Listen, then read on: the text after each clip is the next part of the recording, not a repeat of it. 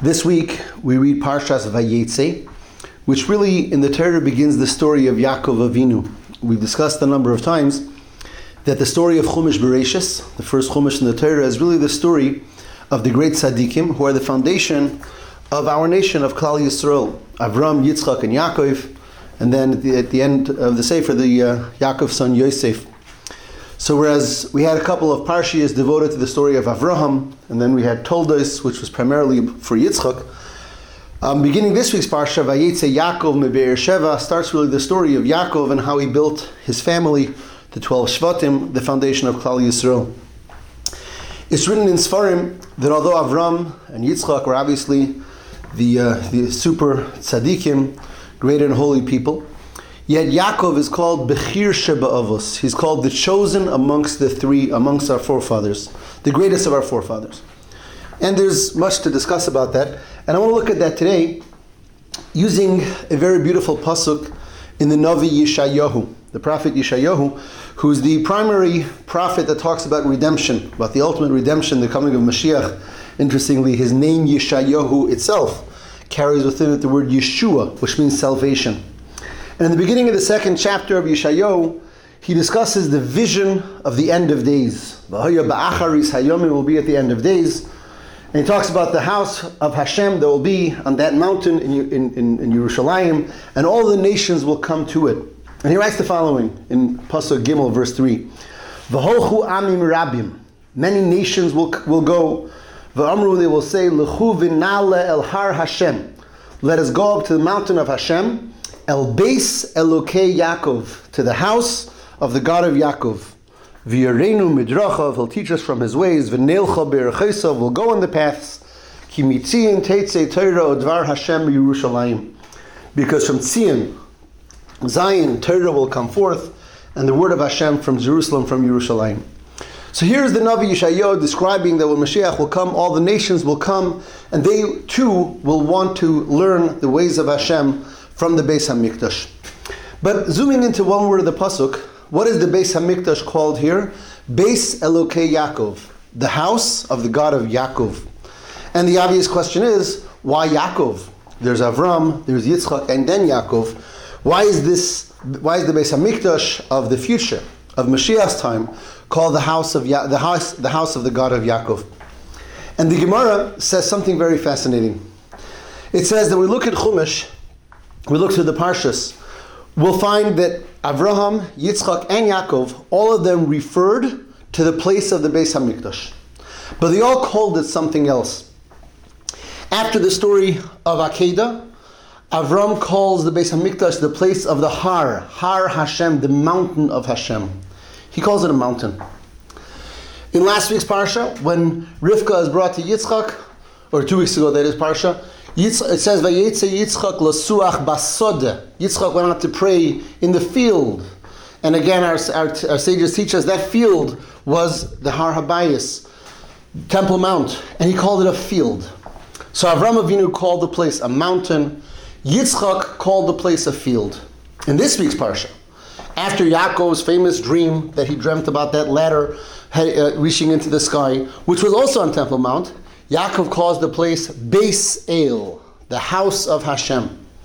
So Avram called it a mountain, Yitzchak called it a field, and Yaakov called it a house. A house represents permanence. A house represents safety and security.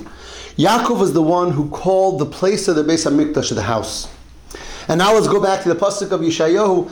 The pasuk says that the nations will say, we're going to the house of the God of Yaakov. Says the Gemara, Lo ka Avram. They're not talking about Avram who called the place a mountain. Lo ki Yitzchak, not like Yitzchak that called the place a field. Rather it was Yaakov who called the place a home, and that home is the one that the nations are saying we want to go there for the Beis HaMikdash HaShlishi. That's what the Gemara says. An interesting concept, which of course requires explanation. What's the idea of Avram calling it a mountain and Yitzchak a field and Yaakov a house? And the commentators say that as we know, we have 3 holy temples, 3 Batei Mikdash. There was the first Beis HaMikdash built by Shlomo HaMelech and stood for some 410 years. The second Beis HaMikdash built by Ezra and Nehemiah stood for another 420 years. And ultimately there's the third Beis HaMikdash that we're waiting for, that will be built through the coming of Mashiach. The basic difference, there's many differences, but perhaps the clearest and most defining difference between the three is that the first two were destroyed. The first two were temporary, they were transient. And the third Beis HaMikdash, the one we're waiting for, as it's alluded to in Psukim and the Zohar, is a binyan nitzchi, is an edifice that will be everlasting for Hashem. Say the Mefarshim, say the commentaries, that's the difference between the field and the mountain and the house. A person who's out in the field or on the mountains, these aren't things that represent security. They're temporary dwellings. That's why when Avram talked about the mountain, he was really prophesizing about the first Beis HaMikdash that was going to stand on this place. When Yitzchak spoke about the field, he was prophesizing about the second Beis HaMikdash that was going to stand there. And Yaakov, when he said the house, he was referring to the third and final one, the permanent one, the secure one. And that's why he called it a house. And that's why when Yeshayahu is talking about the coming of Mashiach, and he's talking about the Beis HaMikdash that will be then, he calls it Beis Elokei Yaakov, the home of the God of Yaakov, the one who called it a home, the one who gives its permanence. But of course, we still need more. Why is it that Yaakov, more than the other two, talked about the home, talked about the third Beis HaMikdash, talked about permanence? And in very short, the idea is, a famous idea, something we've spoken about a number of times, Kabbalistically. Avraham represented the emotion of kindness, of love. That's how he served Hashem. He was all about love of Hashem. He's called the great lover of Hashem. Avram Ohavi, as the Pasuk says. Yitzchak represented severity, discipline. That's how he served Hashem. In this week's Torah portion, it says about Yitzchak, Upachad Yitzchak. The trepidation, the fear of Yitzchak. Yitzchak represented Gevura. Yaakov represents Tiferes, which is beauty or synthesis, bringing together opposite emotions. Yaakov wasn't all about love. Yaakov wasn't all about discipline. Yaakov was able to create the perfect synthesis using the various different components and different types of emotions in serving Hashem. Says Chassidus, that's where you have permanence. As long as one's service is primarily using one emotion, a person is totally involved and totally wrapped up in one emotion, that's wonderful, but it's not ultimately long-lasting. One emotion on its own can go wrong. It has its negative counterpart. It's not something that will hold water forever.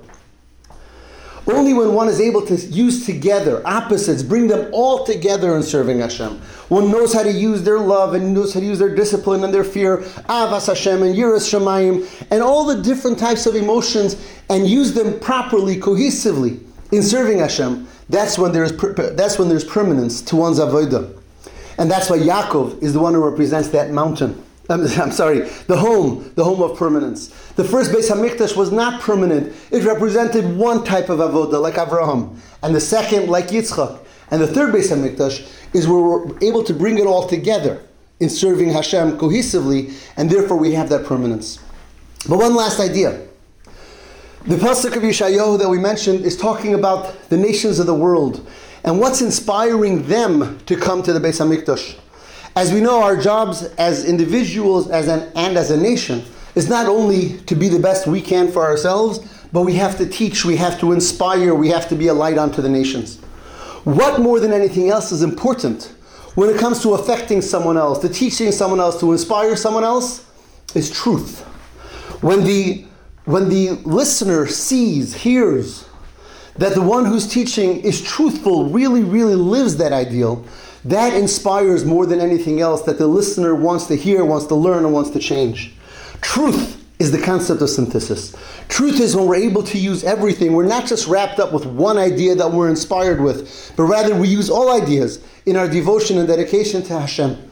So it's Yaakov's truth, Midas HaEmes, the truth, the bringing everything together that will inspire the nations of the world, all the nations of the world, to call out and say, L'chu v'nelcha, let us go forth to the house of Hashem, the house of the God of Yaakov, so that all of us as well should learn the Torah and connect to His beautiful ways. Have a wonderful Shabbos.